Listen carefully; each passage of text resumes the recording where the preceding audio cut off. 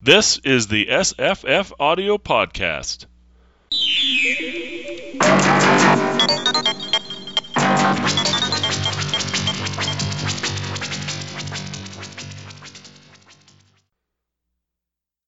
Hi, I'm Jesse. And hi, I'm Paul. We're going to talk about Glory Road, a 1963-1964 science fiction novel, first published in Fantasy and Science Fiction in July through September 1963. I guess I'm saying it's a 64 because it was nominated for a Hugo in 64, but I guess that makes it a 63. I read this at least once before, and I think it might be one of those books that is better in memory than it is in reading. But it's still Heinlein, and so it's still worth reading. But it's also horrible because Heinlein can be horrible.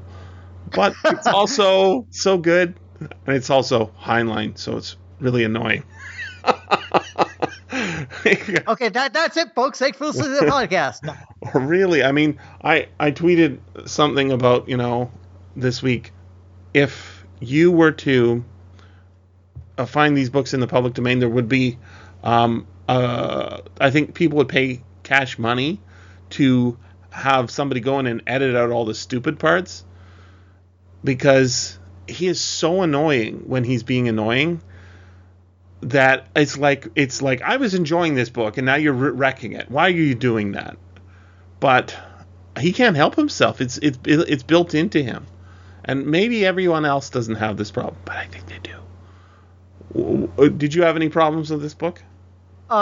Unfortunately, just looking back on the Ages of Memory, it's not as good as previous reads and rereads of it. I'm up to number 5 or 6 as far as having read this over my lifetime. It's a lot. And a lot, because I try to focus on the good things, but every time I read and reread this, I find more things that go, wait, what? What? Huh? And we should discuss the things, and maybe they're similar, maybe they're not, that make you go, well, wait a minute. Well, what are you doing here, Mr. Heinlein? This is not quite kosher. This is not quite proper. Definitely not. But I'm a sucker for cross-universe stories. I have been since I was handed Amber at a very early age. So, I mean, this is a cross-universe story, so I always have an affection for it on that basis alone, because that's one of my eternal jams in reading. So there is talking about cross universes. There is a sequel to this book. Did you know that? Wait, what? Yeah, exactly. There are no reviews. I searched and searched and searched for any reviews of this sequel.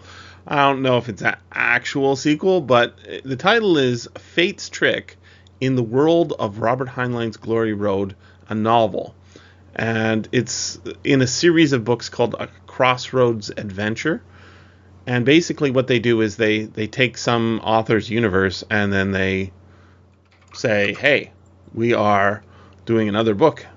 This is by Matthew J. Costello. It came out in 1988, never been reprinted. No reviews exist. Oh, I had to Google this. Oh my God.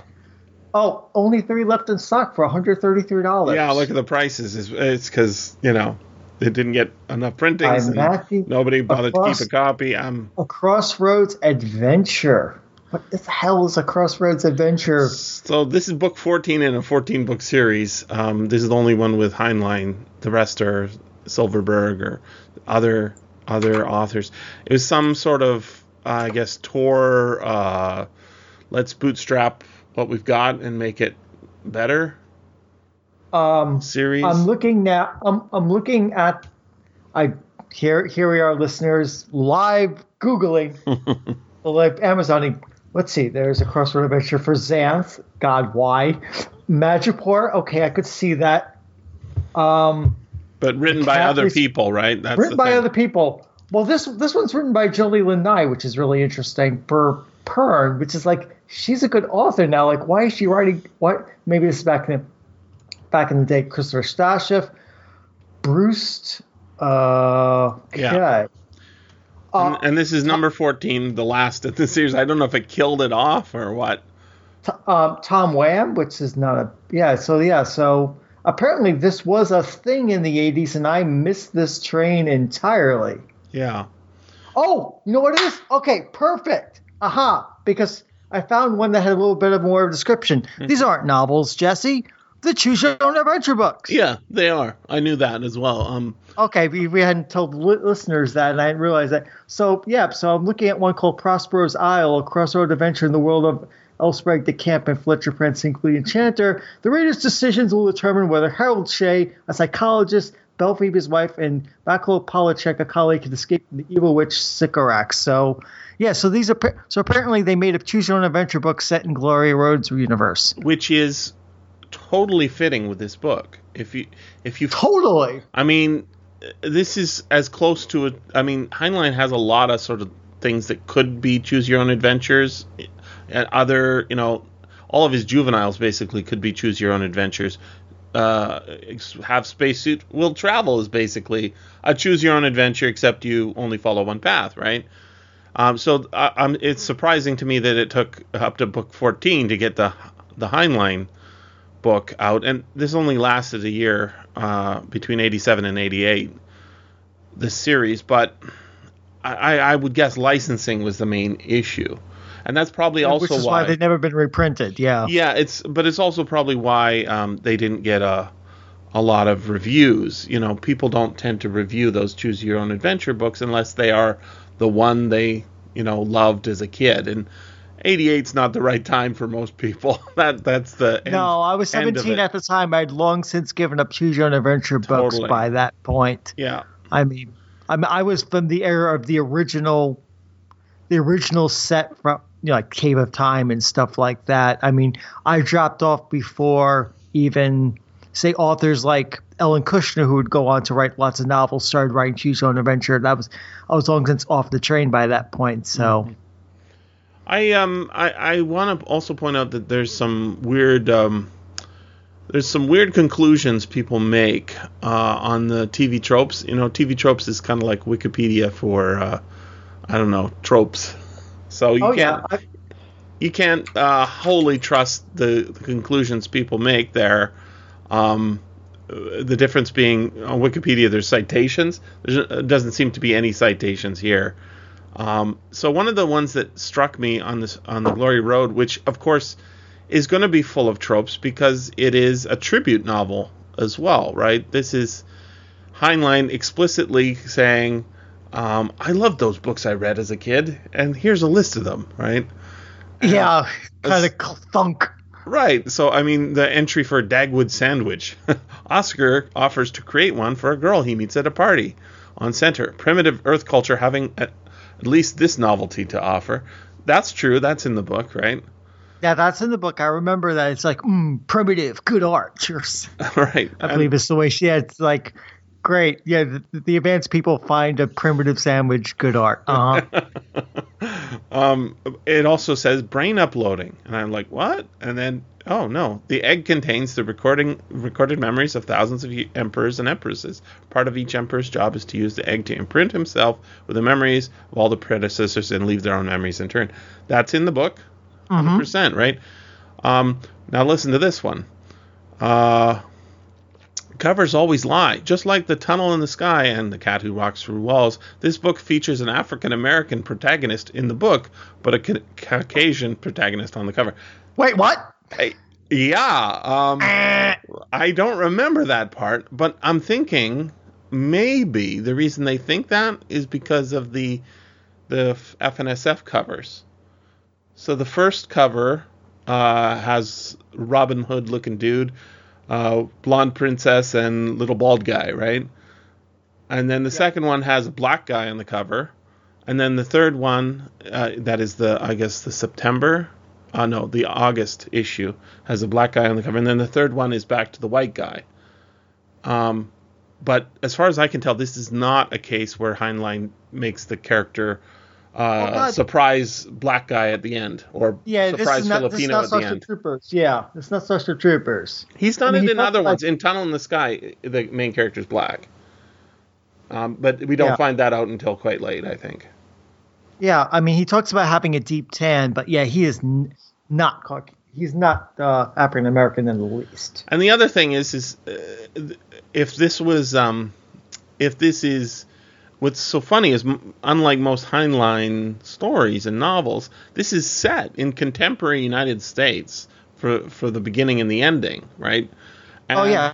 if he's supposed to be a black man, that is not showing up, like, that is not the United States. There's no kind of cultural assumptions going on. That he's not treated like a black man in 1963 United States. So that Or would even be a big shock. 1963 Army, yeah. It's just that. I mean, the scene at the end where he's wandering around carrying the sword, a black man in 1963 America carrying a sword. Yeah, Oscar Gordon would have been shot. Yes. I mean, the thing is Heinlein's a weirdo, so it's really hard to know what he's doing. But as far as I can tell, there's no evidence for that in the book. I was surprised to read that. It is TV tropes. They made an error. I think that's what's going on. But, you know, he totally does that all the time, right? One of the things that I had a problem with, Paul, this week is you said something to me like, what was it? Have you got to the part where you get the realization yet, or whatever it is? I'm like, okay, I wonder when it's coming. And I'm like, on the last page, I'm like, it must be soon.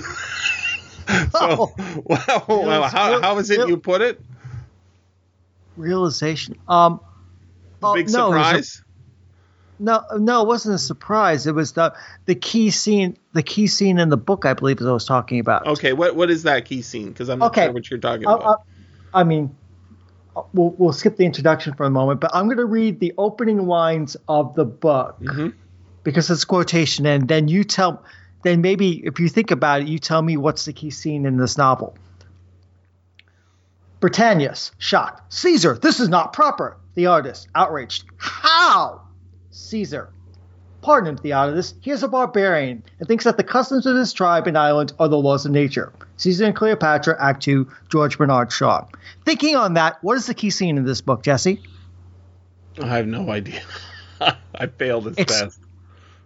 It's his experience with the Doral. Okay. Yeah, that's definitely. He by having this quotation from Caesar and Cleopatra at the beginning of the book, and then having that scene, Heinlein. It's my contention that Heinlein wrote this book to write that scene and have that discussion about customs and morality. That's what this book is.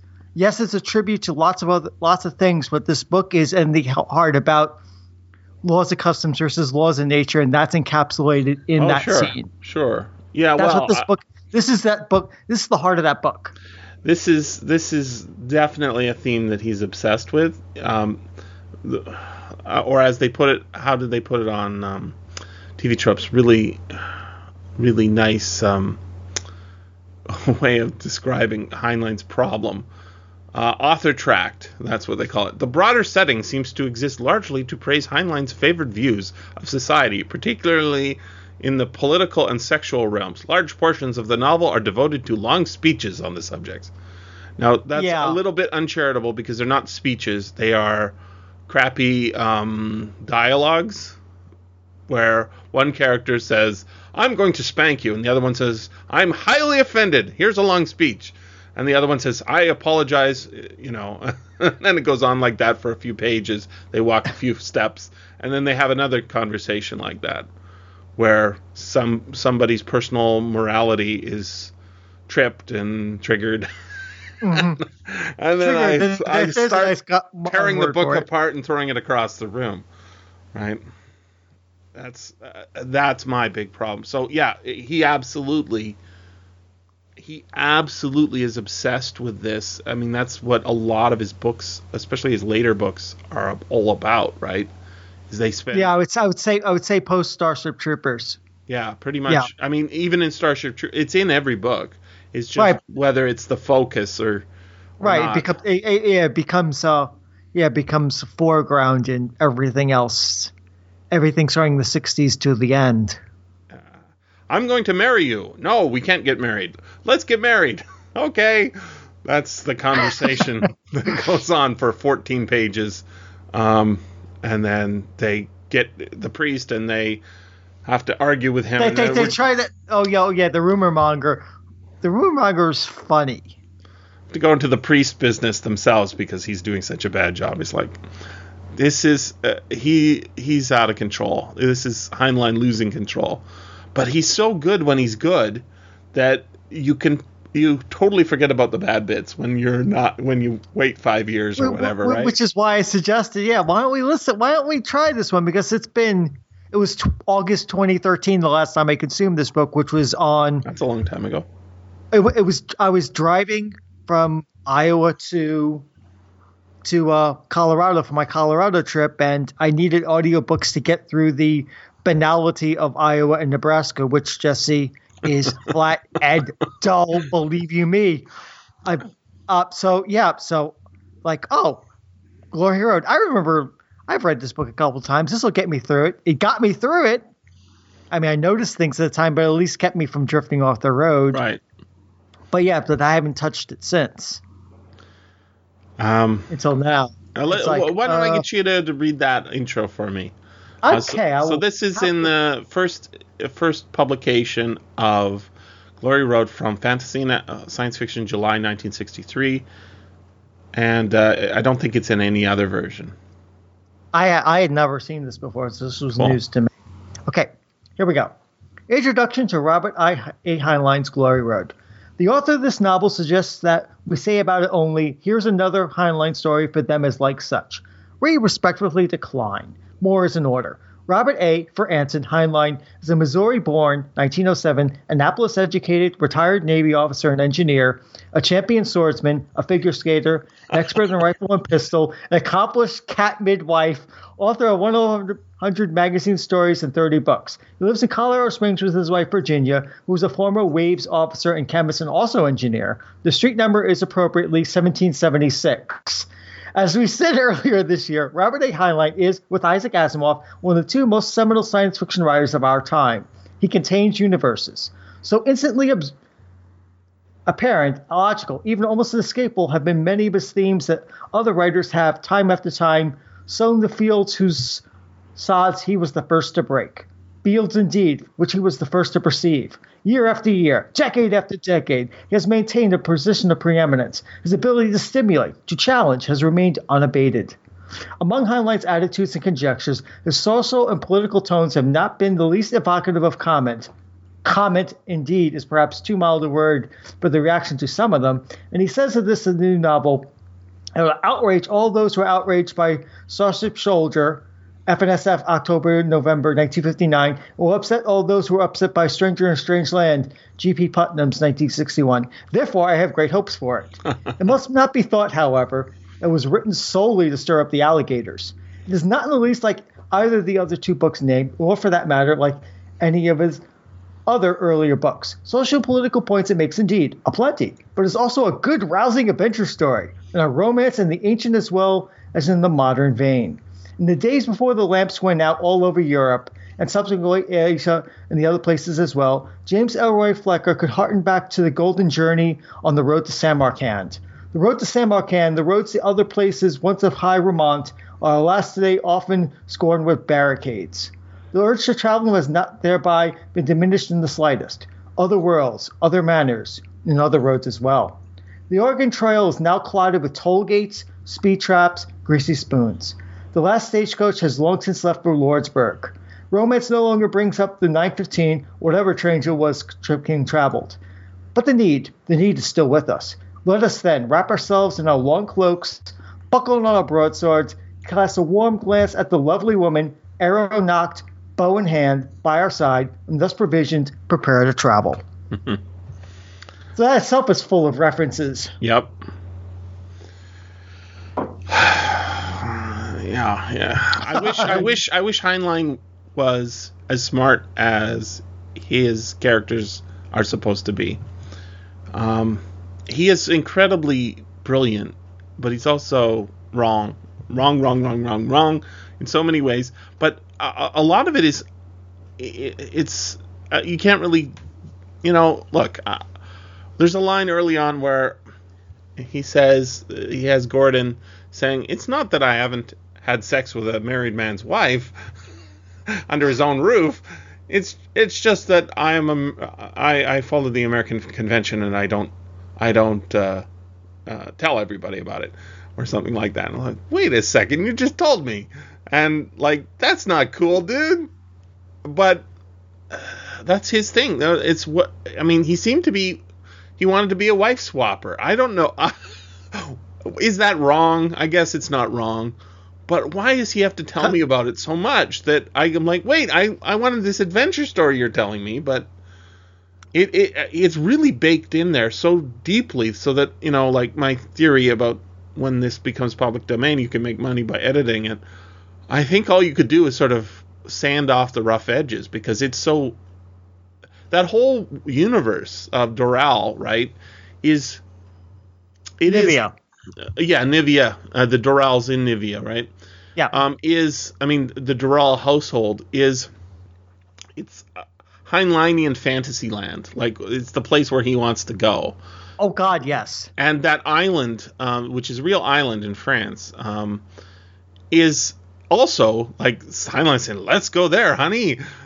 Where, they walk around in le minimum, which is like a G-string is required when you go in the restaurants, but everywhere else, completely nude is encouraged. Okay, I got it. He's not me, but he seems to think that.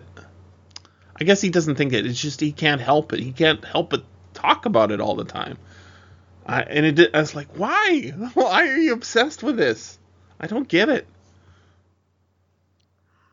I don't know either. I mean, just like, yeah, nudities and taboos. He wanted to show that what he thought as the irrationality of nudity taboos and just keep hammering it again and again and again and again.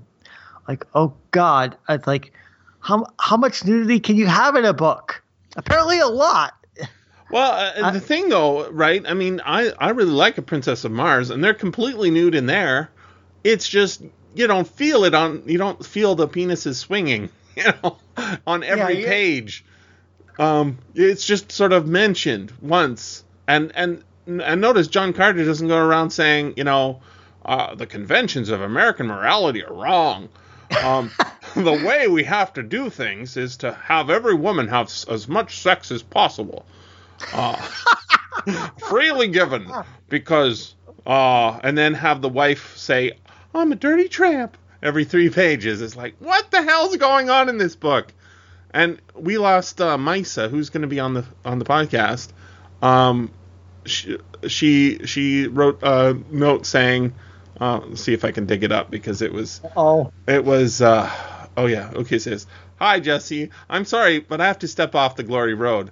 I'm halfway through and I feel so objectified and off-put at the thought of a spanking. I have to keep putting it down. Unless something is about to change drastically. This is very much a male fantasy novel that I can't get into. Part of the problem might be I have a looming deadline here and I can't justify taking time to read a book when I should be using it to get over this mountain of work. Please accept my apologies. I should be okay for the next one."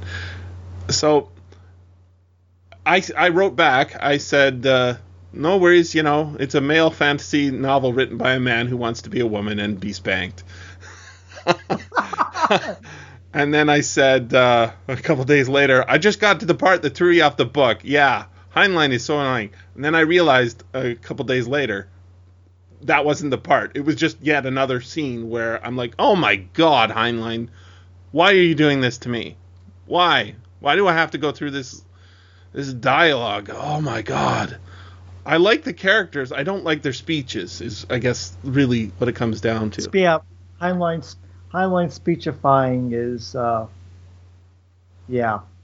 And it's a libertarian fantasy world too. Remember how the road, there's bandits on the road, and yet the Doral won't kill you until you step off his land, and then he's going to, there's no need for police and taxes, and and just the subtle digs against taxes and all. Yeah. He obsessed with. Oh yeah, if I won this Irish sweepstakes, Uncle Sam would take all my money, and that's not good. And he could lend it to Poland or give it to Brazil. Yeah. Yeah, and I say subtle digs. I mean, they're not subtle because they're at the beginning of the book, they're at the end of the book, and it's ridiculous. It's kind of sad and ridiculous, and yet he's really smart, right? One of the things he says about this silly empress stuff that we sort of can go along with, because I mean, the system where you have an emperor or a hereditary king, those kind of silly systems. On the other hand, I really like Queen Elizabeth because she doesn't screw up Canada very much, doesn't really pay attention. She's the queen, she's on the money, she's theoretically the head of state, and yet we never, have to deal with it, pay for it, or there's no real cost to us. So it works really well. And that's kind of what he says her job is, our heroine in this book. Her job is to basically do nothing most of the time. And I mean, I think that's a good theory and a good standard. However, I should point out that in the 1960s, maybe it was in the 70s. It was either the late 60s or 70s. Heinlein signed up to a document that was published in Galaxy and Analog, and New Worlds of SF, that said, here's a list of all the science fiction writers who think we got to keep going with the Vietnam War, and here's a list of all the science fiction writers who think we should get out of the Vietnam War. Guess which side Heinlein was on? Oh, he was pro-Vietnam War. Of course he was. And what's the logic? Well, honor of America, our promises to South Vietnam. That's exactly right. He says, we, the undersigned, believe the United States must remain in Vietnam to fulfill its responsibility to the people of that country. Okay. So until what time? Right? So the thing is his protagonist here is obvious. Somebody said that it was a Korean War. It's not a Korean War. 100% not. It's the Vietnam War. It's early Vietnam War, but it's Vietnam War. It's because this is the whole thing about, it's not been declared a war yet. I can't get my GI benefits. Right. Oh, look, I can get my GI benefits. He goes back like, I can get my GI benefits now because it's now real world. Hooray! Yeah. But it's definitely the Vietnam War. The way he describes the combat is much, it's jungle. It's not Korea. Korea is a lot colder. Yeah, he says specifically Southeast Asia. He's trying to get to Singapore to get a boat go west to go to Germany, and yeah. It's the Vietnam War. So he has this Vietnam War veteran who comes back from the war, is hassled by the administration of the army, and has some troubles, sticks around in Europe, which is a thing that people did, and then eventually comes back to the States and hangs out with hippies, where he's spat upon pretty much at the end, right? He's hanging out with a group of hairy hippies. Yep, the whole canard about Vietnam vets being spat upon. He gets that in a decade before that myth actually took hold at the end of the war. So I found that really interesting. Like, it's like, wow, he predicted that, which is really interesting. Yep. Well, I don't know if he predicted. I mean, I think it was definitely, there are people who are against the war, right? And the draft. And I mean, he's against it in a certain sense of the draft at the beginning, right? And he's definitely against the draft, but he volunteers trying to get into the Air Force, and he winds up as a GI instead, which reminds me of Starship Troopers, where our protagonist wants to be on the ship, and he winds up being or one of the other good professions, and he winds up as mobile infantry, which is interesting. Yep. I just realized, there's a parallel there. It's like, nope, you're scooped up. You're going to be a grunt. Yeah. Good for you. So, I mean, I don't know what was going on with Heinlein. He was in the Navy. He was an officer. I don't think He was a Navy. Yeah, I mean, he got discharged because of health, right. and there's we're way off track, but have you ever read the Revenge of, I think it's called The Revenge of William Proxmire by Larry Niven? I'm pretty sure I have, but it's been a while. It's a short story, listeners. Oh yes, I know this one. Where time traveler goes back in time and gives Heinlein an antibiotic shot, so he doesn't have to get mustered out of the Navy, so he won't write science fiction, so science fiction writers won't bother William Proxmire, and it turns out to go all wrong. The timeline actually turns out to be better for various butterfly reasons. I thought that was an amusing story. I didn't quite finish my my sad recounting of the beginning and the end of the book, because one of the other things that happens is basically he's a homeless vet, right? He's a homeless vet who wanders around carrying a sword on the streets, and who even questions his own sanity. I'm trying to find that part right at the end in the e-text I sent you. But he doesn't know what he's doing. He travels all over the States. He goes up to visit his parents. He for the second time thinks he's won the lottery. Oh, I got it. I'm going to read it. What page number is it on? On page 89. All right. A man could stack a lot of saucers in a month, and I began to fume instead of dream. Why the hell didn't Rufo show up? I brought this account up to date from sheer nerves. Has Rufo gone back, or is he dead? Or is he never born? Am I a psycho discharge? In this case, I carry with me whenever I go a sword. I'm afraid to look, so I do, and now I'm afraid to ask. I met an old sergeant once, a 30-year man, who was convinced that he owned all the diamond mines in Africa. He spent his evenings keeping books on them. Am I just as happily deluded? Are these francs my monthly disability check? Does anyone ever get two chances? Is the door in the wall always gone when next you look? When do you catch the boat for Brigadoon? Brother, it's like the post office in Brooklyn. You can't get there from here. I'm going to give Rufo 2 more weeks. And it turns out that Rufo does, but you could totally go with a revision of Glory Road where you take away that last 2 paragraphs and end it there. That would be an interesting rewriting of Glory Road, leaving to the reader, was it all delusion in the brain? Is that after all, or not? I'm a lot more depressed on this reading than I was in my previous reading, because I just picture, combine it with all the, the sort of weird morality and basically misunderstandings of what women want. I don't. I assume what women want. Yeah, I assume women don't want what what he says they want. Spanking with swords? Yeah, no.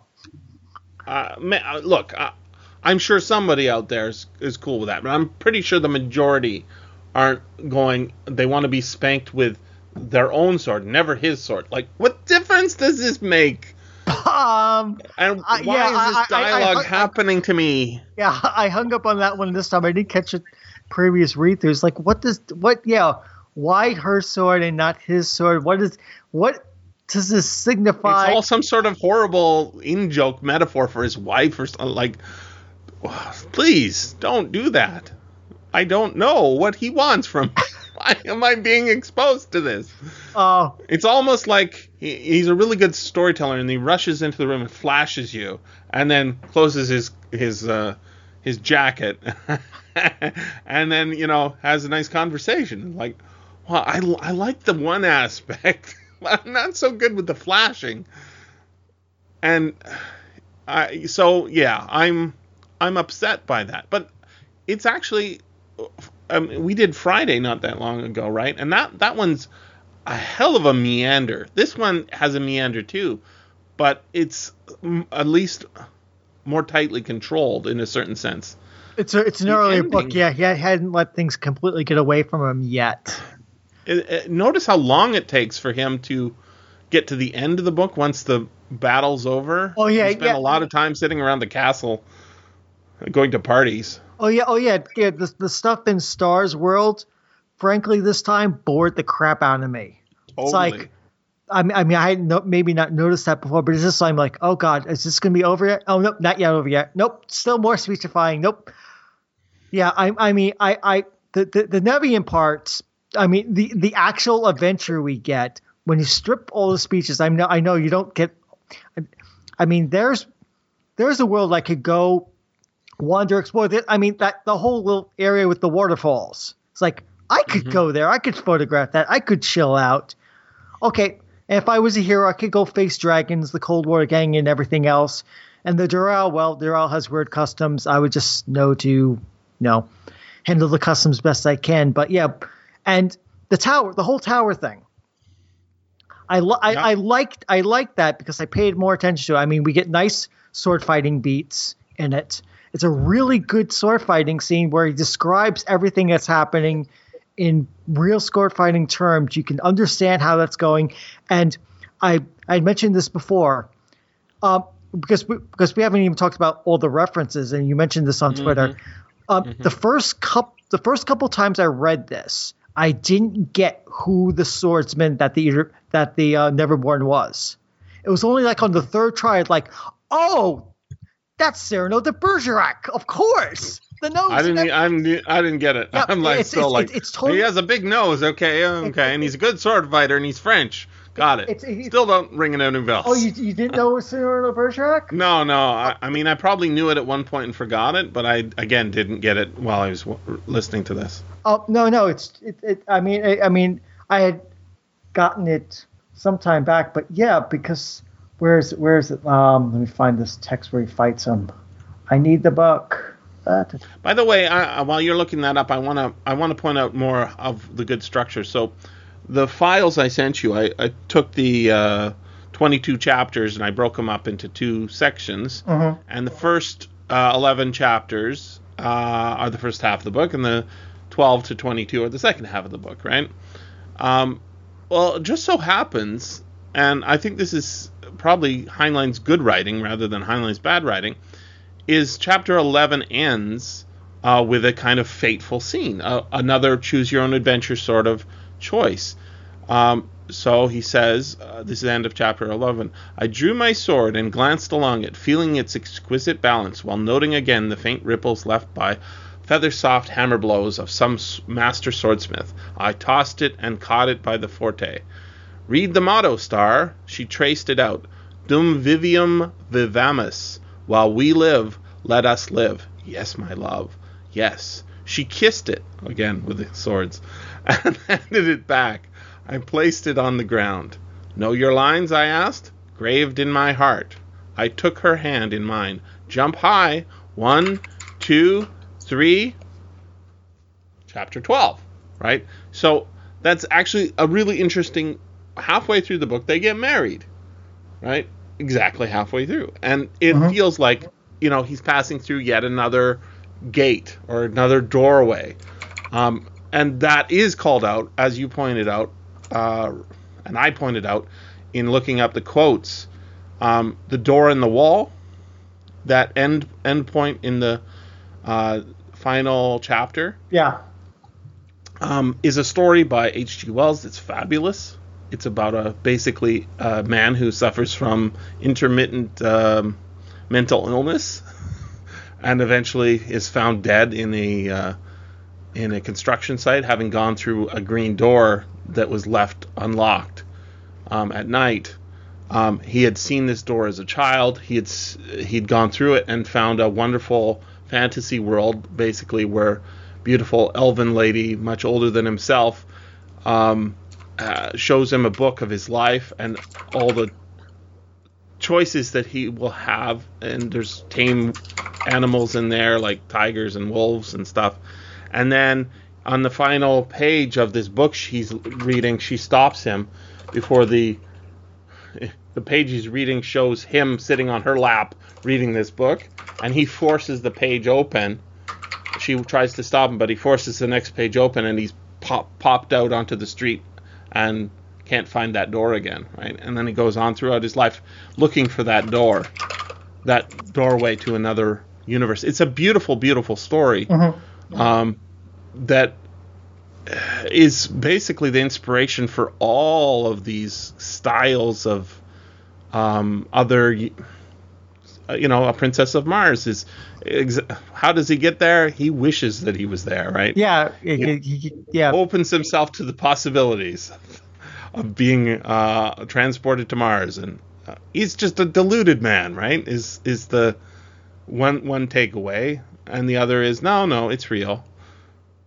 And so he's playing in that background, and he calls out so many stories of this ilk in this novel, and it's worth reading for that. But it's hard going when you are having to deal with. I mean, I don't think I ever want to read Stranger in a Strange Land again, because that is just endless conferences of lawyers talking about morality and ladies serving them coffee and rocking around in very pert costumes. I don't know what's going on. I found the bit where he fights where he fights the Eater of Souls. So in the ending it says, "Your logic is sharp and touches my heart. Your name, sir, Oscar of Gordon. A good name. One should never be killed by a stranger. Tell me, Oscar of Gordon, have you ever seen Carcassonne? No. See it. Love a lass. Kill a woman. Write a book. Fly to the moon. I have done all these." He gasped and foam came out of his mouth. "I even had a house fall on me. What devastating wit. What price honor when timber taps thy top, tap, tonsor. When timber taps thy tonsor, you shaved mine." Those are all references to either books that the real Cyrano de Bergerac actually wrote. He wrote a book about flying to the moon, or occur in the play Cyrano de Bergerac. So I mean, so the first couple times I went through this, like, I didn't get this. Who is this guy? And then when I had heard about the books, and it's like, oh, that's who this is. That's that. I mean, because you talked about on Twitter about how this book is replete with references. We just talked about the door and the wall. It's like, that's his big reference. I mean, we mentioned that Heinlein was a big swordsman. So who does Oscar Gordon go up against except one of the greatest swordsmen, a real swordsman of all time? I mean, that people would actually know about. I mean, he could have picked someone more obscure, but so he goes with Cyrano de Bergerac, and that's the kind of things I like about this book, that you can avoid the questionable morality, the endless speechifying, the strength, the thuddingness of the third act. I mean, this is the kind of stuff I'd like it for. It's like, I mean, it kind of reminds me of Silverlock, which is just nothing about the protagonist running into characters and places from literature again and again and again. Yeah, the thing is this is actually a much better novel than To Your Scattered Bodies Go. No, I said Silverlock, not To Your Scattered. Yeah, but I haven't read Silverlock. Yeah. But this style of let's play with these characters, these archetypes, these literary figures, literary beings, both their authors and their writing, their creations. This is a very good sort of redoing of any of those, especially John Carter Mars stuff, right? It's very swashbuckly or Prisoner of Zenda, right? Prisoner of Zenda, yeah, which we've done on the podcast, which is a great book, right? And has all those questioning the elements. There are really some great ones that are in here. Do you so there's the three women, right? The three women who want to bed him. The mother, the daughter, and the second wife or something of the Doral. Yeah. Right? The three bears. The three bears, I call them, right? And then at one point, he's fighting the horned ghosts, and then he accidentally says the horned goats. And I'm thinking, oh, this could go one of two ways. One is it's him realizing that he's just getting into a fight with a herd of goats. Or it just could be, him being horny or something.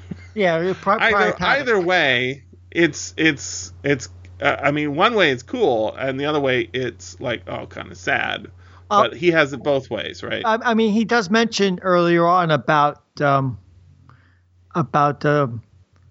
tilting at windmills, Right, Don Quixote right. style. So that goes back to Absolutely. the ending again. It's like, is this all madness, or Yes. or this all real? Which kind of reminds me of Neverwhere.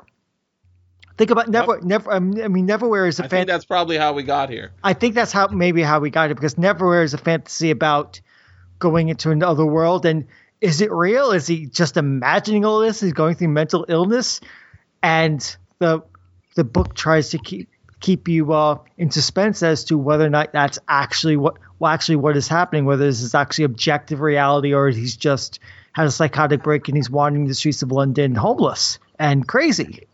Is Oscar Gordon Neil wandering? Gaiman's- Yeah, is Oscar Gordon wandering around homeless and crazy?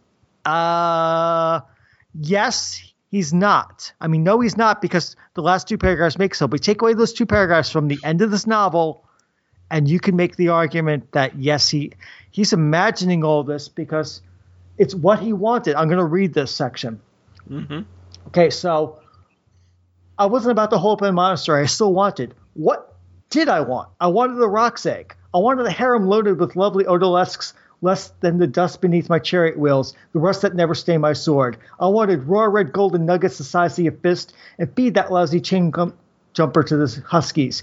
I wanted to get feeling brisk and go out and break some lances, then pick a likely wench for my droit du seigneur. I wanted to stand up to the baron and dare him to touch my wench. I wanted to hear the purple water chuckling against the skin of the Nancy Lee in the cool of the morning watch, and not another sound, nor any movement save the slow tilting of the wings of the albatross that had been pacing us the last 1,000 miles. I wanted the hurling moons of Barsoom. I wanted Store's End and Pointsum and Holmes shake me awake to tell me the game's afoot. I wanted to float down the Mississippi on a raft and elude a mob in the company with the Duke of Bilgewater and the Lost Dolphin. I wanted Prester John, an Excalibur held by a Nuumite arm out of a silent lake. I wanted to sail with Ulysses, with Charles of Samothrace, and eat the lotus in the land that seemed always afternoon. I wanted the feeling of romance and the sense of wonder I had known as a kid. I wanted the world to be what they had promised me it was going to be, instead of the tawdry, loudly fouled up mess it is. That last sentence is almost like, it says like Heinlein's really showing his colors here. This is what I want. The world sucks, and I want something different. Yeah. Which I guess another big thing in this book, with all the nudity and all the weird things he goes and visits. It's a fantasy world for him. It's a fantasy world for Heinlein. I mean, if Heinlein gets to go to a heaven of his own making, it's probably a ranch like the Durrells. He is the Durrell. Clearly, he that's the thing is, when I read Neverwhere by Neil Gaiman, I don't get the sense that Neil Gaiman is obsessively putting himself into each of the characters as much as he's creating the characters. And he does have sort of a set of kinds of characters that he likes to use. There's the pixie girl, the beautiful pixie girl. There's the sort of the blank Neil Gaiman character, who experiences it, and then there's the weird dude who has a funny haircut, The Marquis de Carabas. Yeah, the Marquis de Carabas, right? He's got a sort of yeah. set, right? But I don't feel like he. I mean, the term I always think of the way Heinlein, when he goes wrong, it's masturbatory. It's very not. Like, we shouldn't be watching this. This is not good, because when he spends so much time with his female characters giving their theories as to what is right and proper, and then the male character disputes this, like the kind of conflicts that he has them have are just, I've never heard anybody have these kinds of conflicts in my whole life. The only people who have these kinds of conflicts are Heinlein's characters with each other, and there's a kind of horror to it. But it is a good book despite all that. The fact that he sets us up with this character who wants to have not basically been abused by his government, and killing little brown brother, right? Mm-hmm. who wants to have, the kinds of adventures he read about as a kid, and then he gets them, but only in his deluded mind. I think the ending is much sadder, because I think he's again deluded, and because he's good at undercutting it throughout. If you take this work on its own, I come to the conclusion, yeah, he's totally deluded. Now, of course, the way Heinlein works is he has to connect everything up, right? Everything's in the Heinlein universe. Oh, yeah, the Heinlein cinematic universe. Oh, my God. The Heinlein cinematic universe should not exist. It is well, it's his own fault. He started doing that with Number of the Beast. Oh, my God. It's terrible. Because I mean, you're going to laugh, Jesse. Your eyes are going to boggle, because Number of the Beast was like the second Heinlein book I read. So I was really confused. Like, who are all these people? What are all these things? What is this even? That one's never going to get made into a movie ever. Okay. Well, not unless you start a Heinlein cinematic music universe set of movies. Yeah, but if you did, and you started with that one, that would be the end of it, right? Yeah, that would be the adventure. Start with any other kind of story, any other kind of Heinlein, it'll sell, and people will watch it. But that'll be the final nail in the coffin if they ever do it, because the problem is he thinks it's cool, but me, I don't care about how many times Manny Gordon shows Manuel Garcia, whatever his name is, from Moon is a Harsh Mistress, shows up in other books. I love the character in that book, but I take them each individually on their own. What's kind of crazy about this book is it is actually theoretically not a fantasy novel, which it totally should be. It should be a fantasy novel in the same way that Prisoner of Zenda is, or Princess of Mars is. And it turns out now it's all the magic that happens is explainable by, you don't have the math yet, son. Oh. And so when we get, the arrows being, affected by gravity, and I think the book works best in the scenes like when I totally didn't remember it, but when we get that first scene with the giant troll with Igley. Yes, Igley's a great scene. Igley, right? It's a great scene. It works really well. He comes up with this plan. We're gonna drown him, right? Turns out that's not how the plan ends up, and the solution, when he ends up with a pair of greasy hands. I'm like, that's brilliant. This is Heinlein operating at 100% peak Heinlein efficiency. It's just wonderful. And because of that, I'm sure in 10 years or so, I'll be looking back fondly on this book and saying, oh my God, he's such a great opening with all the letters, all the ads in the newspapers that are specifically tailored to him. Are you a coward? This is not for you. That's right. It's brilliant, right? It's brilliant. So, I'm sure. Yeah, there's a sense that they've been. We get that in the plotty third section that he's been being manipulated for a better part of a decade by Starr and Company. At least, yeah. And she must have been manipulating lots of other people, because who knows if he'd actually come through. So this is gives the kind of scope of what her power and project is kind of even larger. It's like how many, and that answers unanswered question. How many near Oscar Gordons are there wandering the earth at this point? It's a good question. The thing is she can manipulate time and space apparently, and the way what's the gnome? What's his name? Rufo. So Rufo is a fun character, and he's kind of what's nice about him is, especially as voiced by Bronson Pinchot, he doesn't come across as the older science fiction Heinlein old man who knows everything. Oh no, he's definitely not that. And speechifies, right? He's much more of a sidekick in a certain sense than normal for a Heinleinian. And a funny tripod. One. Rufo, do you know what a water polo is? I invented it. Yeah, he invented everything. And he was giving Eisenhower advice on D-Day, right? Yeah. Yeah. Yeah, don't trust anything Rufo says, and then don't trust half of that either. Well, yeah, but what's nice about that tripod is that Rufo doesn't come across like that Heinleinian philosopher old man. But there's a striking scene when, as soon as they get the egg, right, and he's deluded, he's go back. We almost have that. It's the exact scene in Neverwhere, right? In fact, it almost feels like the structure is identical now that I think about it. Remember in Neverwhere when he's tested At Blackfire Station, yeah. At Blackfire Station, they say, here's the test. You're just a crazy homeless man. Our hero Gordon has the same thing happen, right?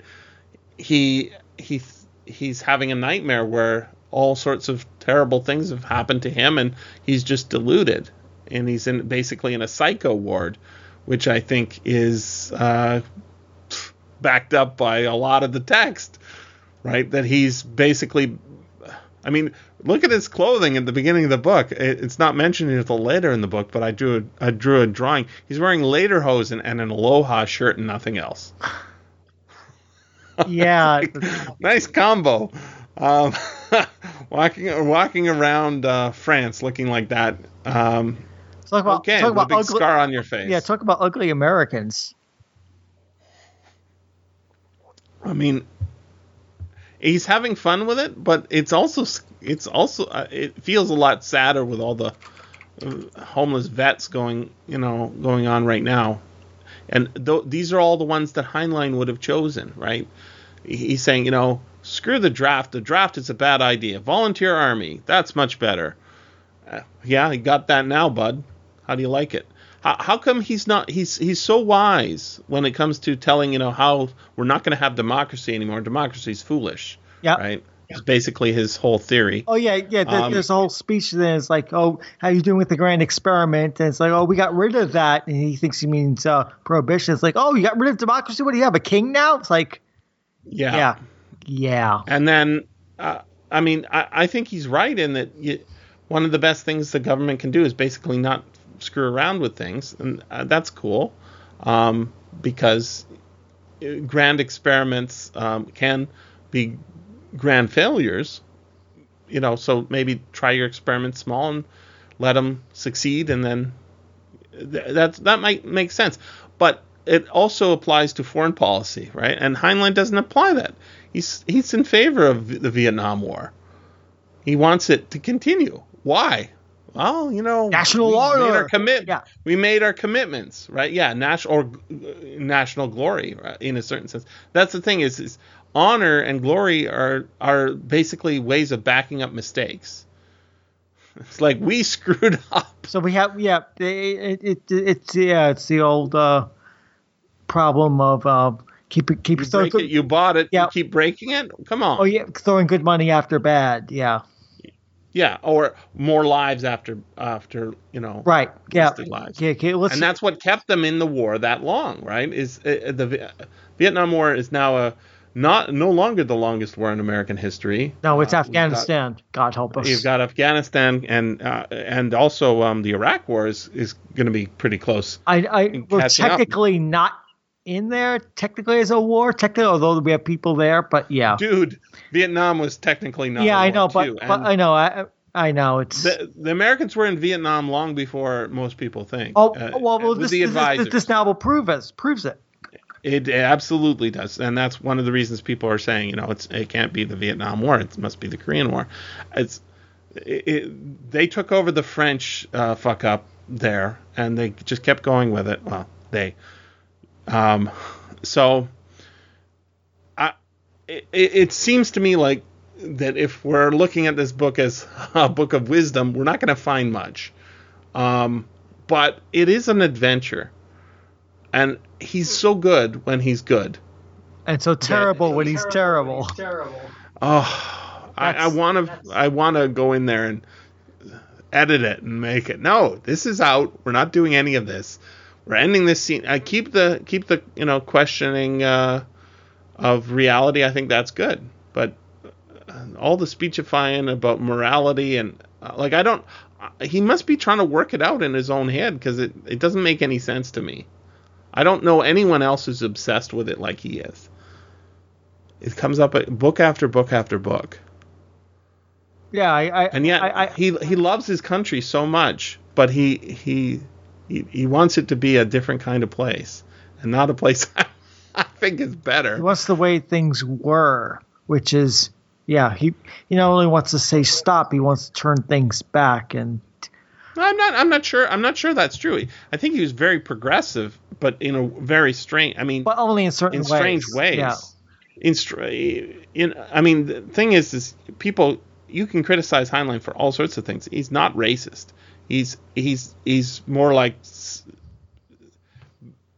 he's got a mirror too much. He's looking at a mirror too much. But he's not racist. He's not trying to bring back segregation or anything like that. He's very progressive in some respects. It's because, and I guess a lot of people look at this as a libertarian book because of the stuff that's going on in it. But I don't know. He's very frustrating.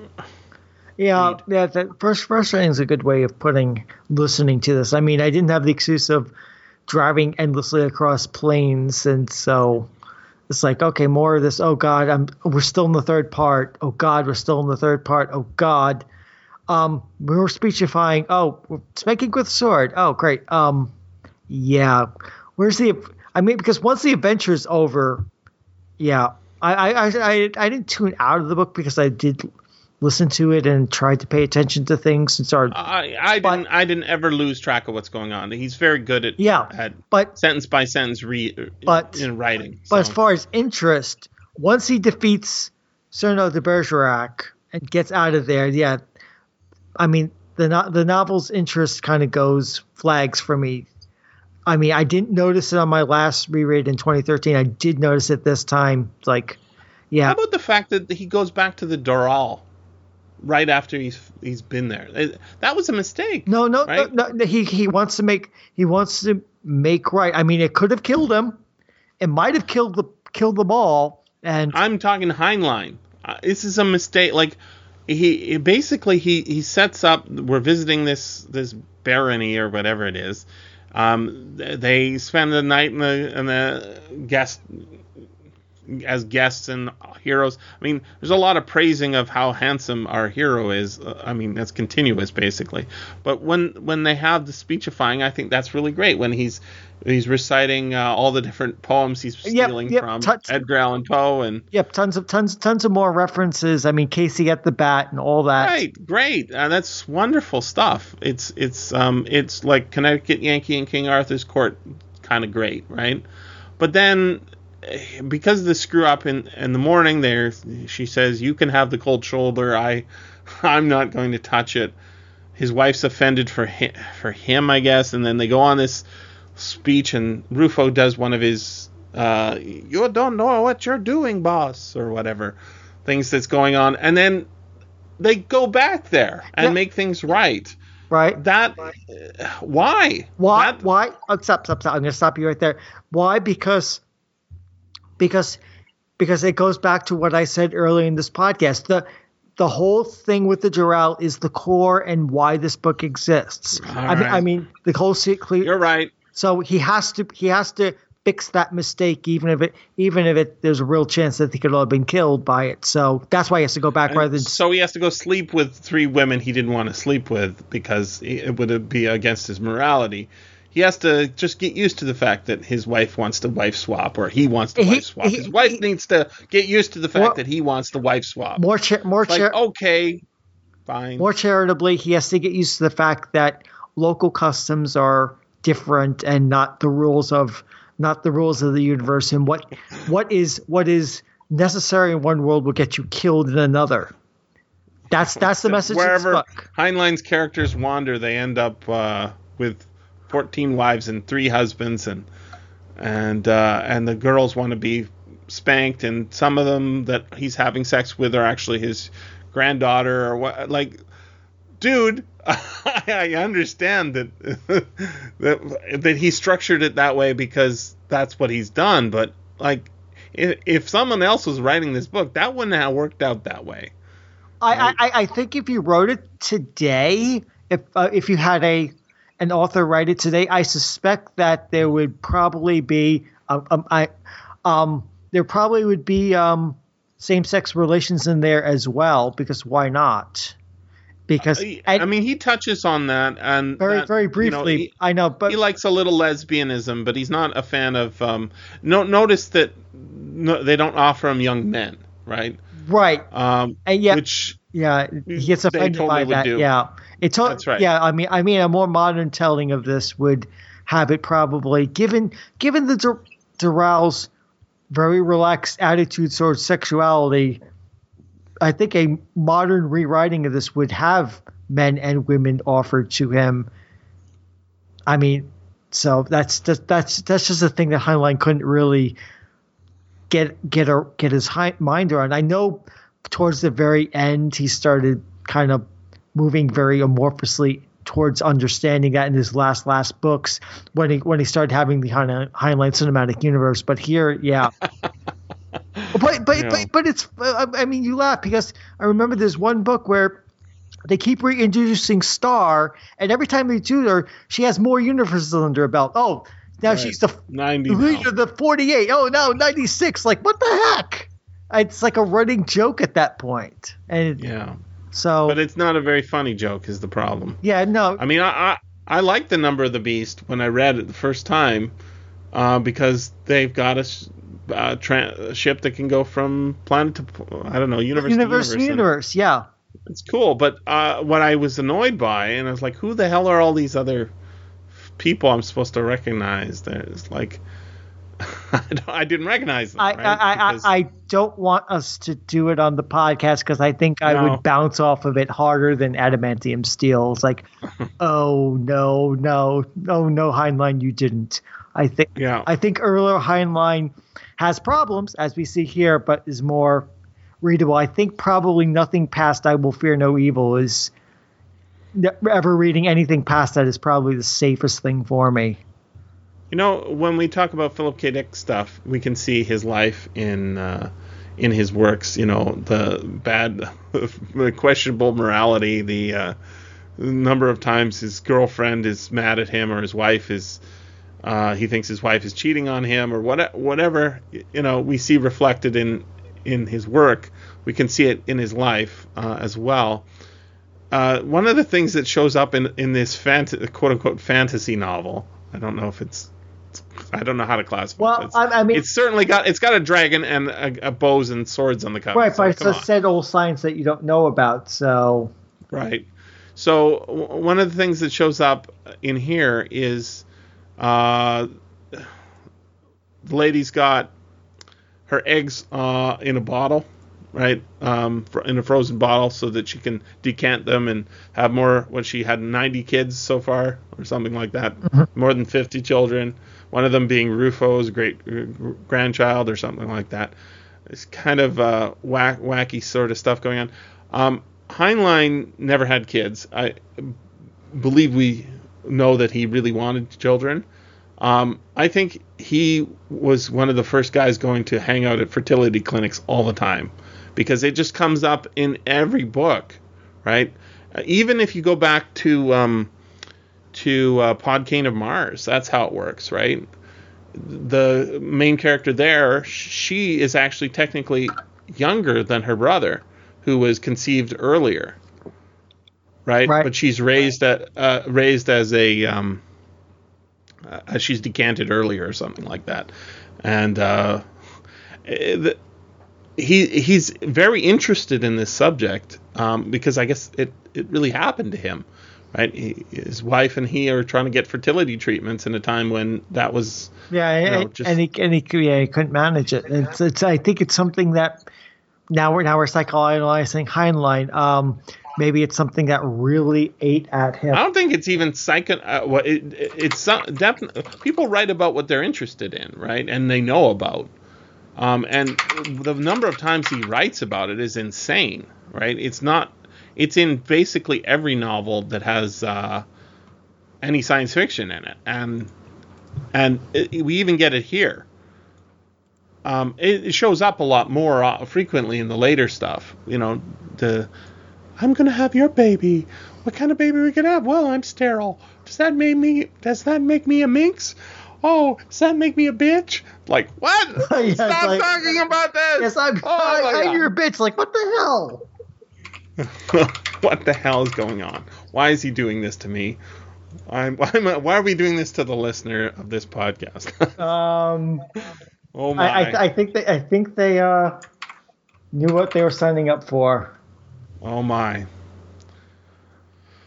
And yet people are still. I mean, even beyond us, people are still talking about him. They're still trying to wrap their. I mean, even. Oh God, is it almost 30 years after he's dead? People are still kind of reacting to what he wrote and how he wrote it and what he was thinking. I saw a tweet. I think it was Mythgard Academy. Yeah. Or there's another one, the Tolkien one. Maybe Tolkien and Mythgard are the same thing. Anyways, there's a couple of online fun education. I want to say podcasts. And somebody had said, "How about a Tolkien one?" Oh, no, not a Tolkien one. How about a Heinlein one? And I'm like, oh, no, because he's so good and he's fun to read. And I would love to see more people reading his stuff because I think they will like it. But I think it's almost, you have to just ignore all the stuff that is so hard. I think it really hurts people's brains to think that Heinlein knows what he's talking about in terms of libertarianism, because it doesn't work. What he's talking about is, ultimately, the armed society is a polite society, but or just but how about just like, yes, the birth control pill is a good thing. It's a technology which is useful, but all of his universes have women must be putting out all the time, and that's natural. Anything else is unnatural, and yours is the weird universe, he says to us. Okay, that's a nice theory. What do you got to back it up, Mr. Heinlein? Well, see, I wrote this novel. It's like, no, there's nothing. There's something weird going on there. He, for such a brilliant guy, but he's not 100% wrong. There are things that he talks about that are related to this that are okay, but the way he speechifies it and the way he has these characters get into these ridiculous, false conflict conversations, it's just almost unbearable. I guess I've said that before. I'm going to stop talking about it. No. But anything we haven't talked about on this book? we talked about this the books. There's stuff to like in it, but yeah, I'm not sure. I mean, it might take me 10 years of forgetting about this podcast if you want to reread the Heinlein. Like, I remember Glory Road. That was fun. Let me listen to it again. I'm thinking about Tunnel in the Sky. Boy, that's a great book. I'm totally forgetting about all the stuff in it I don't like. I'm sure that it exists. It's a juvenile, so it shouldn't be as much. But I'm already rationalizing myself into getting to reread another Heinlein novel. See how this works? Yeah, I think that there's a point there that we can end on. For you and me, people who read Heinlein since we were young, we come back to rereads of Heinlein and we find stuff we like, stuff we remember, the good stuff that we liked, and then go like, oh my God, what is all this other stuff?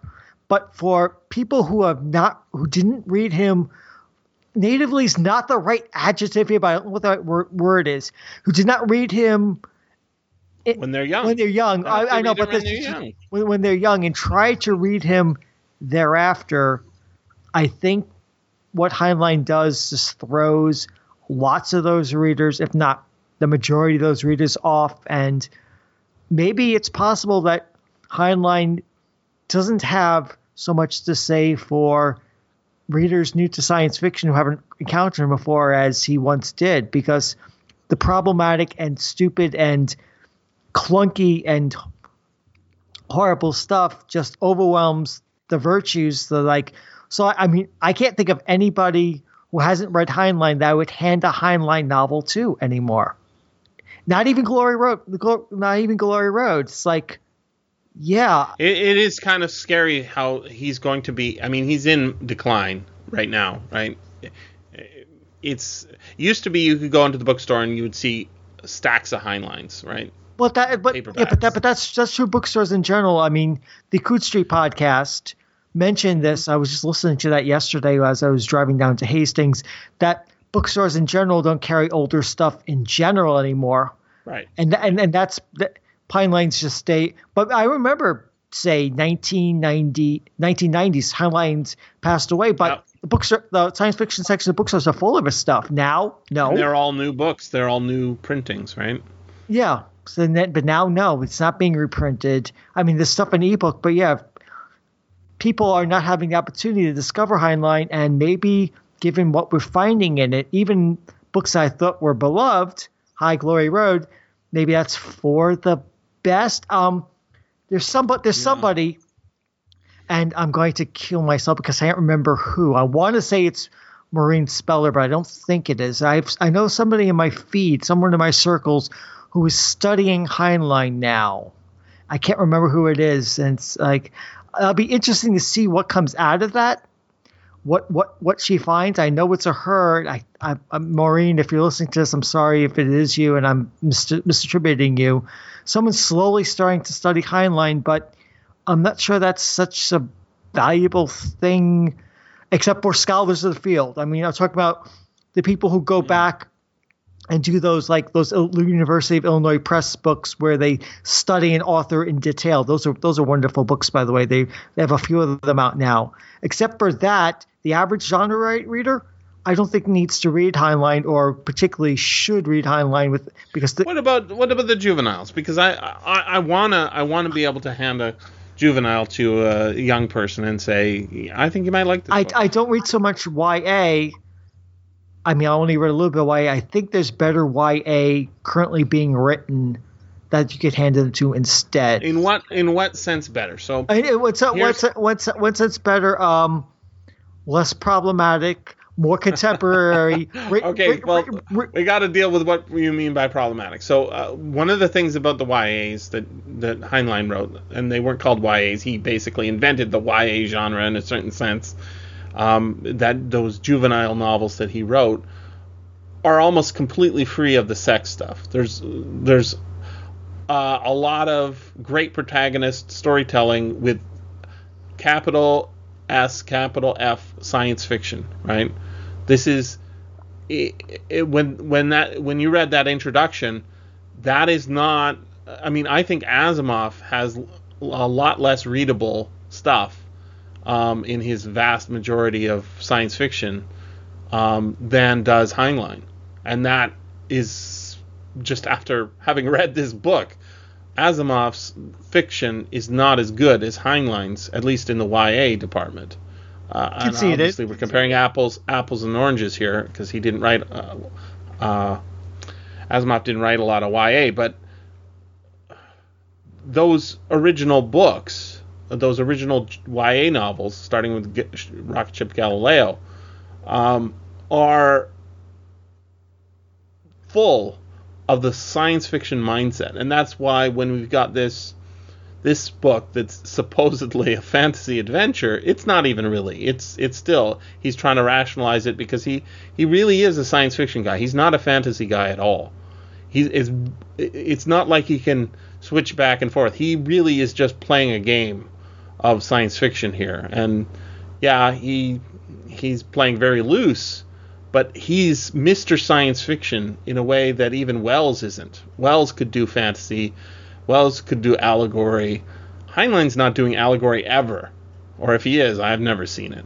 He is hard SF in a certain sense. It's not hard like the math as much as it's hard like, here's how rocket ships work, boys.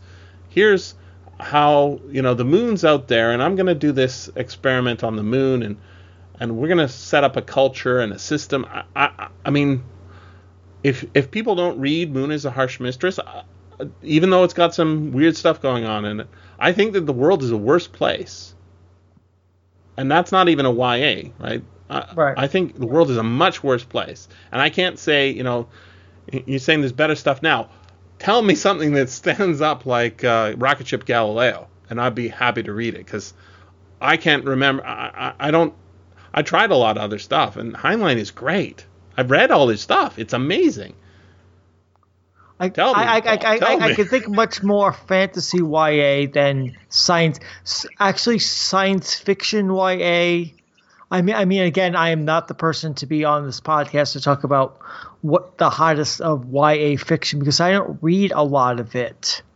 I mean, what are you going to hand to a kid who? I mean, to me, what makes somebody worth talking to is that they've read a lot of books. Because if you haven't read a lot of books, I don't know what we can talk about. Because you don't know anything. It's basically my theory. I mean, a lot of the science fiction that you do have that's science fiction YA is mostly like stuff. I mean, the Hunger Games sort of approach to science fiction, which is post-apocalyptic or post or dystopic. I read the first one of that. It was okay, but Tunnel in the Sky is better, and it's the same premise, right? Basically, survival, and it doesn't demand 16 sequels. I don't think Heinlein ever wrote a sequel, did he? The Heinlein cinematic universe, I guess that when things start having everything's connected, but because The Cat That Walks the Walls is a sequel to Number of the Beast, and then Sailing on the Sunset is a sequel to that. So I mean, and Friday itself is a sequel to a story that he wrote in the 50s. So he did not a sequel. Come on, be fair. You don't have. Nobody even knows they're connected, right? Heinlein. I knew it was connected because, I know who this character is now. When she goes to the moon and sees that. That doesn't make it a sequel, though. He's just recycling characters and I was on that show, so I know what you're talking about. I know you're on that show. You run the show.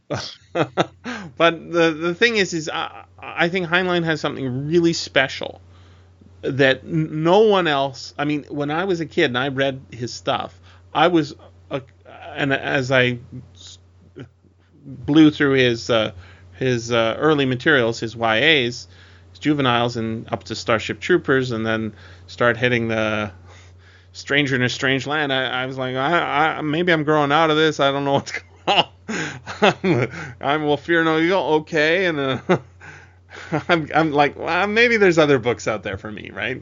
But the thing is the reason I'm so interested in Heinlein is because I think that he really knows how to convey a certain 1950s mindset of science is super important. Science and understand, all his characters are engineers, really, not scientists, right? They love to break out the slide rule. That even is mentioned in here, right? Yep. He's going to break out the slide rule. Our character, though a vet, is really an engineering student, right? And the importance of, being able to, the popular mechanics style of, let's take this apart and put it back together, we can do it, is something that we are increasingly, I think, getting away from, with, your phone being glued together so that it's not user repairable. Uh-huh. That is a universe that Heinlein wouldn't recognize. I don't think he ever recognized it because he didn't live long enough to see it. But it's an important one, and I think it really helps you as a person. It helped me as a person in a time when a lot of people are talking about, the dangers of Dungeons and Dragons warping people's minds.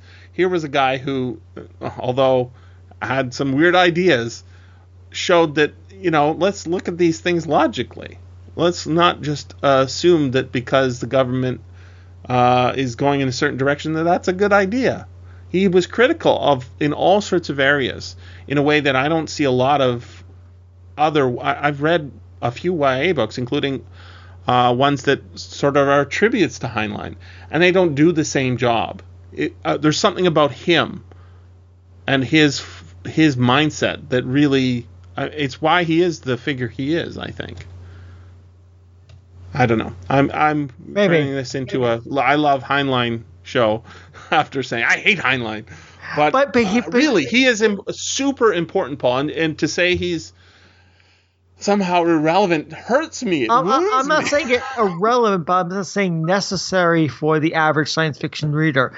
As far as a genre figure, and for those who want to do a deep dive into genre history and see where things came from, yes, but I didn't start. I didn't read them when they came out. I read them as a kid, well after they were published. 30 years, 40 years after they were published, right? Yeah, but that was a different time. As did I, Jesse. I mean, my first Heinlein novel, which I don't remember reading it well. I read it years later. You're going to laugh your ass off. But you didn't say I'm doing genre history. You just said I'm reading a book. Right. But because I was reading stuff that was in my brother's collection, basically. Yeah, I was reading stuff in my uncle's collection and buying my own stuff once I knew what to buy. But I don't think that's how people consume books anymore, get books anymore. That their friends find books, their friends tell them about that. I'm not so sure that cultural transmission down generations is so much of a thing as it's a peer generation rather than a top-down generation as far as learning about books. And so that's making me even sadder. But and that's why things go viral, like say the Hunger Games, because person A finds that's just popular. That's not going viral, right? That was a good old-fashioned marketing campaign. Harry Potter did the same thing, right? We've got a product that's good. Let's sell it. But spoke to people. I mean, Harry Potter. While we've gone way off the rails, listeners, Harry Potter started off because it did go, not because it was marketed, because it did go viral. Some kids found it, they liked it, they told others about it. It exploded in popularity. People started getting over here in the U.S., and then finally they had to come up with the U.S. edition because it was so popular and people were trying to get it any way they could. That Harry Potter is the epitome and possibly the example of peer generation popularity of science fiction and fantasy.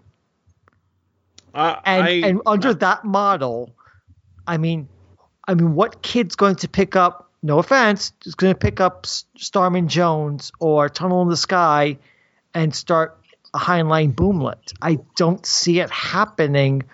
And not to mention, I mean, we're just... No, I agree. It's not going to happen. But I want to point out that there was no Heinlein boomlet when I was reading them either. No, true. These are books coming well after, or 30 years after they're published. I'm reading a book. That's not marketing. And the thing is I was selling that Harry Potter book at the time, right? I was selling them hand over fist because we had editions in Canada that were properly titled. And we could sell them into the U.S. on online marketing. Like, damn, we made a lot of money selling those books. So I know exactly what's going on with Harry Potter. It is definitely a bottom up in some sense because the book is actually good. But when you go to the bookstore now, you could probably still find a copy of the latest Harry Potter. Certainly the Harry Potter. But will you 30 years after it? That's a good question. I don't know. And will you still find kids hanging out, discover talking about it? And more importantly, they're completely different kinds of things because Harry Potter ultimately is nothing like Heinlein. Heinlein is about science, something real. I know his adventures are completely unrealistic in many respects, but within the setup for, if it isn't a generation starship, it's somehow they get from planet to planet, however it works, gateways, tunnels in the sky, however it works, there's something going on, like when we spend time on Mars in a Heinlein book, we're getting kind of as good of a science understanding of what Mars would be like as he had it then, and he's interested in that, and I don't see anybody else who's writing anything like that. Well, that's true. Not only YA science fiction, that's the science fiction in general has had. I mean, The Expanse the Expanse novels of James S.A. Corey come to mind as a counterexample until they discover spoiler something in book 3. But yeah, the first couple of novels, because I know I haven't read them yet. So the first, I'm not going to read them. you should. You would like them. You would. Them, I don't read serials, and I know you hate series, but yeah, but I mean that. Because I even saw a comment from Marco Clues. He's a science fiction writer who was born and raised in Germany and then came to the U.S. I actually met him at Worldcon and I did a podcast with him. And he mentions that he has anti-gravity in his spaceships, and now he wishes he hadn't done that. And in his next series, he's not going to have that. He's going to go for more realistic. So there's stuff out there. It's just hard, and I mean that whole solar system science fiction is not as big of a thing as it could be. And I mean there is stuff out there. Well, I know you don't like series, but again, Ian McDonald's Luna New Moon. Mm-hmm. I mean, it's a trilogy of 3 books, but I mean, it really feels like, okay, if we built the lunar lunar cities and tried to have lunar corporations screwing each other over, what would it really be like? What would the technology be like? How would people act and think on the moon? He gets it right. It's really good. It's just 3 books and you're done, Jesse. You'd like them. You'd like them. No, I wouldn't. Yeah. Paul, you said 3 books. That's 2 more than I need. Here's the thing: is even Artemis, right? Which is a new book by Andy the guy Weir. by the guy who wrote the Martian, right? I don't think I need to read that, and one of the reasons I don't, I've read The Martian? Luke Burge's review, is because I know what it's kind of about, and more importantly, I've read the definitive Moon book. Moon is a Harsh Mistress. That is the book. If you want to understand what life on the moon's like and the economics that would happen, he did it. It's one and done. And even he wrote a short story that's set on the moon. That it's just a little scene. It's about digging those tunnels, and it's Gentlemen Be Seated. Yeah, I remember that story. It's a great story. Yeah, it's in The Pass Through Tomorrow. Yeah, right. It's a great story, and the whole point of that kind of fiction is let's explore this and see what is consequent of it.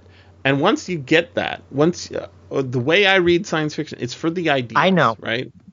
And so I don't need a sequel ever. But we're in a society where one and dones are rare. Yeah, I know. That's terrible. I'm saying that's wrong. And Heinlein was the one who taught me that. Because it's not always he was one and doneing. It's not always optimal because there's only so many books you can read, and do I want to get invested in a series? And I'd like to read other stuff. The answer is no. Yes, you got it. But yes, Heinlein taught much, but I mean, maybe you can see the value in reading a bunch of Heinlein. But okay, I had a quote from last year.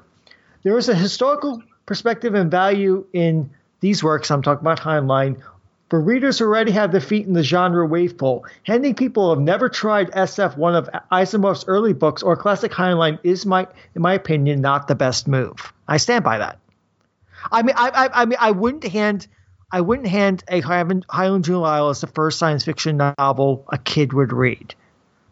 Now, someone who's read enough science fiction, okay, then and wants to know more about science fiction of the past rather than contemporary, okay, maybe. But as an entry point into the genre, I think it's doing them a terrible disservice because, frankly, it's not reflective of what the field is now. And who cares about see, that's the thing. Because we want them to read. Heinlein wasn't reflective of the field in 1982. Because we want them to read I'm reading more, and they might bounce off 1950s era books. I just handed a kid Anne of Green Gables, a boy. He read it through and he liked it. That is an old book.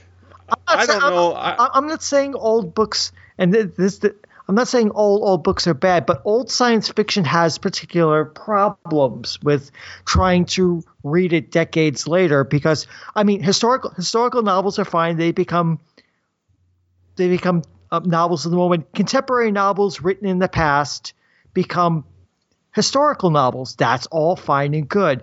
Fantasy novels are generally timeless. They don't age so much either, except for terms of morality and portrayals of various kinds of people and whatnot. But science fiction, when it ages, it undergoes a really weird transformation, and it doesn't become as immediately readable, in my opinion, as contemporary is for someone who's grown up in the age. I mean, a 15-year-old kid's going to look at a 1950s science fiction novel and going, "What the heck is this?" And they might like, "Okay, the science fiction is stupid, and I'm not going to read science fiction anymore. I'm going to go play Xbox." I think that's a theoretical. No, it is not theoretical. I have evidence to back this up. James, is it anecdotal evidence or is it? Because it's not. Look, most of the people who I know didn't read Heinlein. James right? Davis Nichol. He's a science fiction author and genre critic, and he occasionally gives classic science fiction stories and books to a bunch of kids to read, and basically checks on their reactions. And yeah, for the most part, the kids. They're teenagers are bouncing off of this stuff hard because it's just because classic science fiction is just of such a different time to our contemporary time that there's no good way to feel your way into it. I mean, fantasy, The Hobbit, The Lord of the Rings are always going to be contemporary. They're always going to be fine. They're always going to be good. Okay, maybe women readers might have difficulties because they lack women characters, but I had difficulty with it at the time. I'm like, why are there no girls in this book? Goldberry, okay. I didn't notice it at the time because I was reading for the adventure, but trying to hand a 1950s science fiction novel to a kid these days is from his own experience or science fiction story, it just doesn't work. I think that's just true of kids. So when I was a kid, I was the only one I knew who was reading Heinlein. I never met anybody who read Heinlein except for my uncle. I think that most people who are real readers, the ones who read a ton, like you, are weirdos, super weirdos. That's why we're friends, because you've read a lot of books, and I've read a lot of books. And we're in different countries and different time zones. And the only reason, that we even met each other is because we're so weird that we could possibly have. So, worrying, dude, I know lots of people who have read books, and they read books in a way that you and I don't. You read a lot of series, but you just seem to be omnivorous in fast, whereas I'm slow. Yeah, I am omnivorous. Ponderous. And so I'm because I'm so slow, I have to be selective. But once I find something I like, I read the hell out of it, and because I do it continuously. So most people, most of my students don't read anything. Right, ever, except what they're forced to in school. So my idea is that if you were to go back in time and say there was this possibility of you reading these books, and let's not have that happen, I think my life would be far worse, and that I'd be a worse person, and I would agree with you. Bigger mistakes. And so I want that opportunity for. I mean, this is why I think it would be great if they were public domain, because then they don't have to be marketed in the shitty way they are, which is basically not at all. People can spread it around as how they like, and the power of Lovecraft, right? This is a guy who was respected. A lot of people say didn't get any respect at the time. He was highly respected by everybody, and everybody who read his stuff thought he was amazing at the time. Right? everybody in the letters columns, you read them over and over. Everybody's saying, "Oh, I wish he could do some more Lovecraft."